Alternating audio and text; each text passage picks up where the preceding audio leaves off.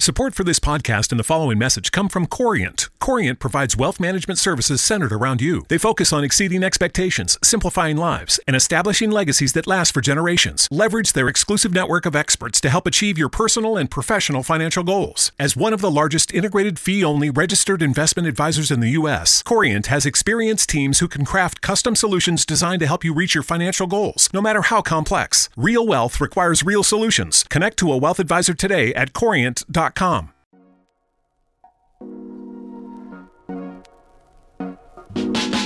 It's Monday, May 23rd, 2022. I'm Jackson Bird. Today, the ancient forest that was discovered at the bottom of a giant sinkhole in China, plus a species of moth not seen since 1912 was found in the luggage of a passenger at the Detroit airport.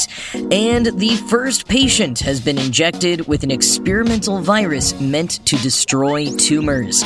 Here's some cool stuff for your ride home.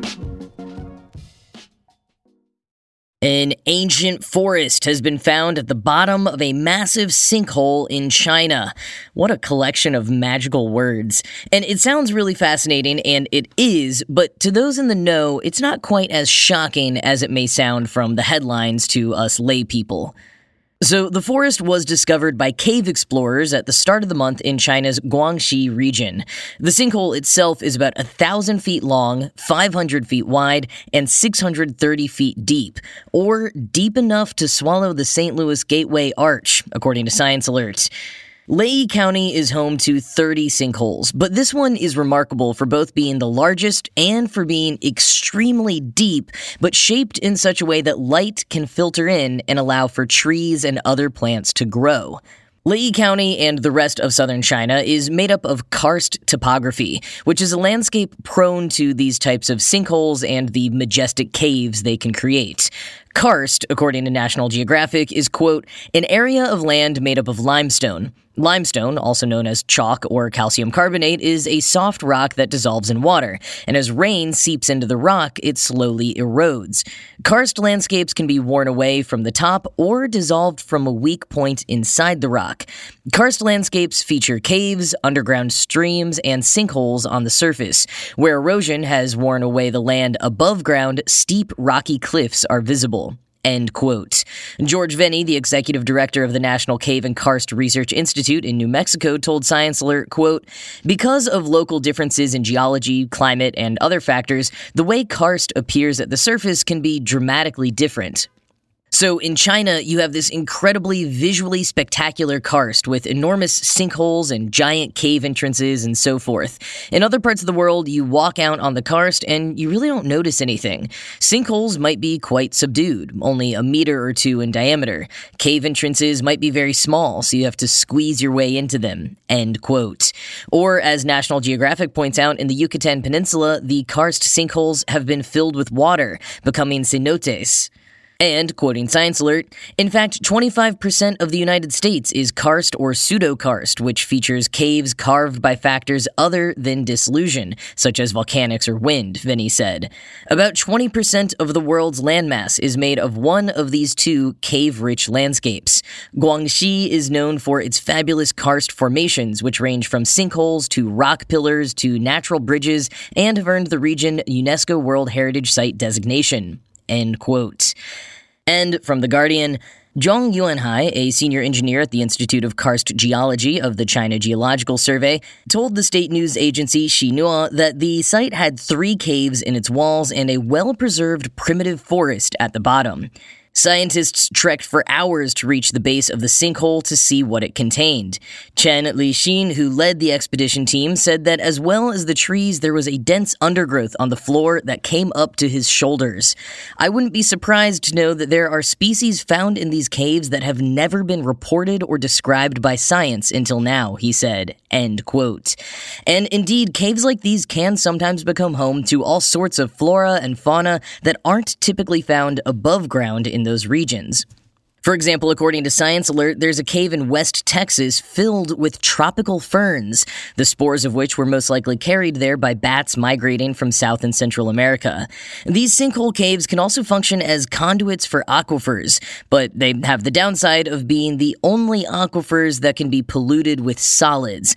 Venny, the expert from the National Cave and Karst Research Institute, says that he's, quote, pulled car batteries and car bodies and barrels of God knows what and bottles of God knows what out of the active cave stream, end quote.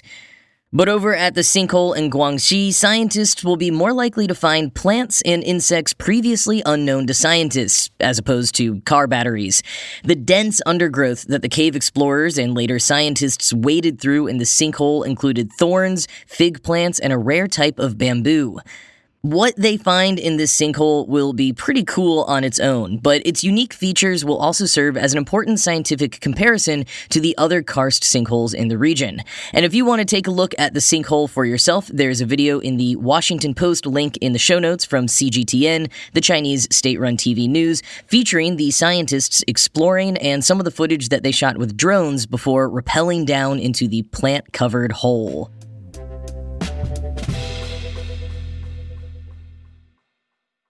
The U.S. Transportation Security Administration, aka the TSA, aka the folks who make sure you took off your shoes and shoved your toiletries into a 3.4-ounce container but are no longer paid to care if you wear a mask, have long had a very strong Instagram game. Years ago, the administration started posting photos of the weirdest things people tried to take through security, with a weekly weapon roundup to really blow people's minds. Like, seriously, the number of machetes people try to take in their carry-ons. These days, the TSA still shares bizarre items that get flagged, but have also added in travel tips, offbeat airport sightings, and ample dad jokes to their Instagram lineup. And one unique airport finding that made it beyond the TSA's Instagram all the way to national news was found last September in Detroit.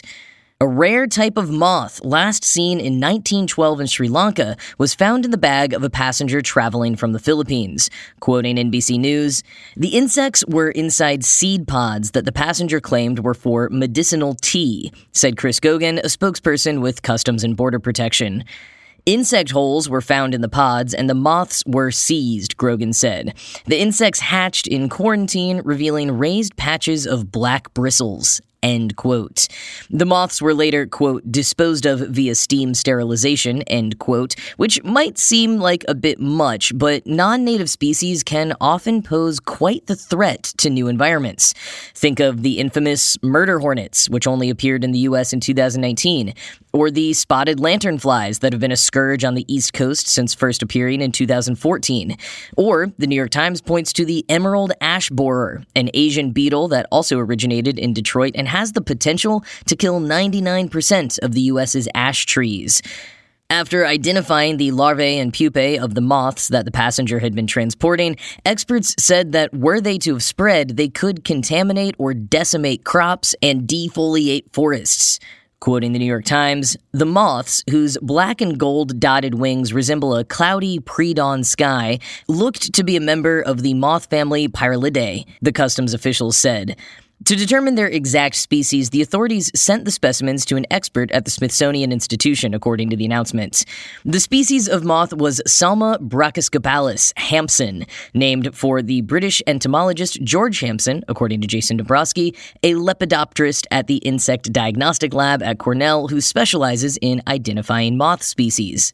End quote. That the moth was noticed at all and sent to the proper place to be identified and the potential threat of its spread mitigated is all actually really impressive. David Moskowitz, an entomologist, environmental consultant, and co-founder of National Moth Week, emphasized how it really goes to show the importance of training in animal taxonomy for the TSA. You know, we think so much about violence and terrorist threats, which, like security theater aside, is very important, especially as rising stress levels in the nation contribute to more and more violence from unruly passengers. But threats of disease and destruction from non-native species is also a huge one that doesn't get talked about too much. And Moskowitz points out that there's the side of protecting and conserving the species themselves, but then there's also protecting against invasive pests, particularly as lines of of the supply chain switch up a bit in light of shortages, and the world becomes ever more interconnected.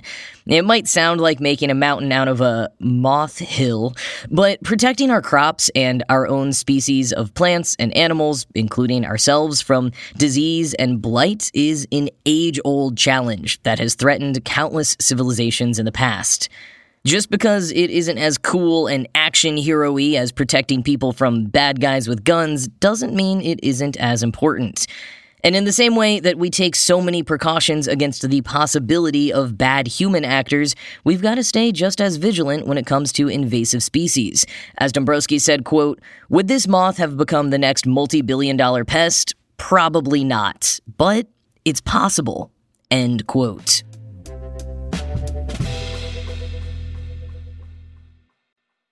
The first patient has just been given an experimental virus therapy meant to destroy cancer in solid tumors. This is the first human clinical trial of this particular drug candidate from co-developers LA-based City of Hope Cancer Care and Research Center and Australia-based biotech company ImmuneGene.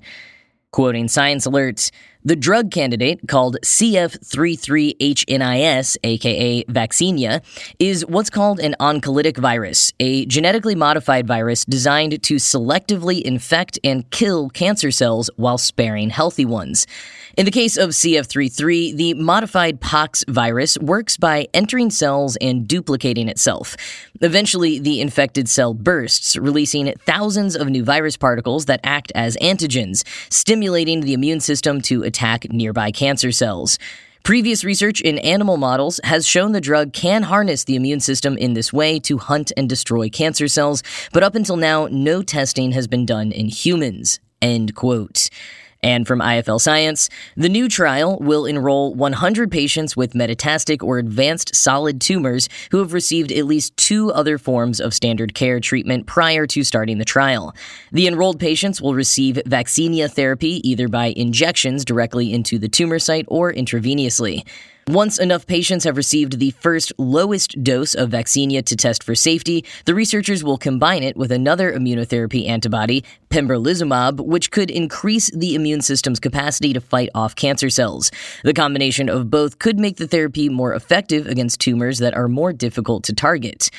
Interestingly, these same characteristics that eventually make cancer cells resistant to chemotherapy or radiation treatment actually enhance the success of oncolytic viruses such as CF33HNIS, said Yuman Feng, MD, the Sangiacomo Family Chair in Surgical Oncology at the City of Hope and the key developer of the genetically modified virus. He said further, "We are hoping to harness the promise of virology and immunotherapy for the treatment of a wide variety of deadly cancers." End quote.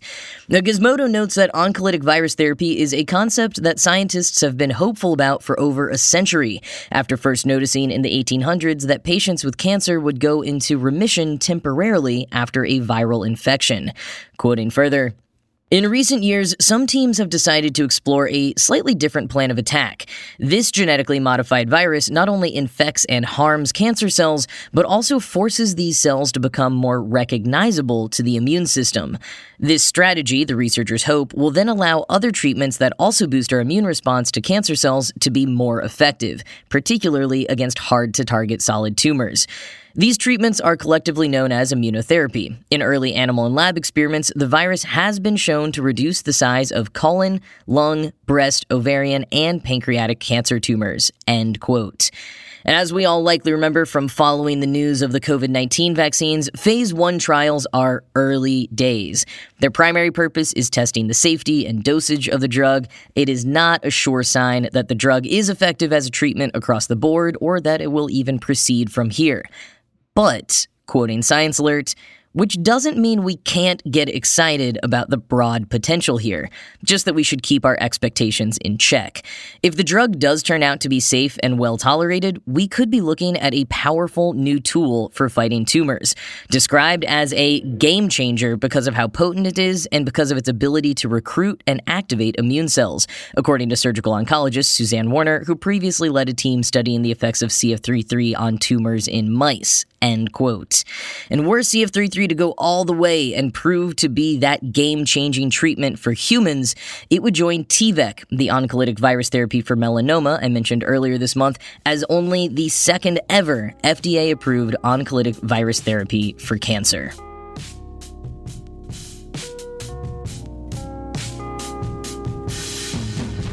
Well, I don't know if anyone listening is as emotional a David Bowie fan as I am, but if you are, brace yourself before watching the just-released trailer for the upcoming documentary Moon Age Daydream.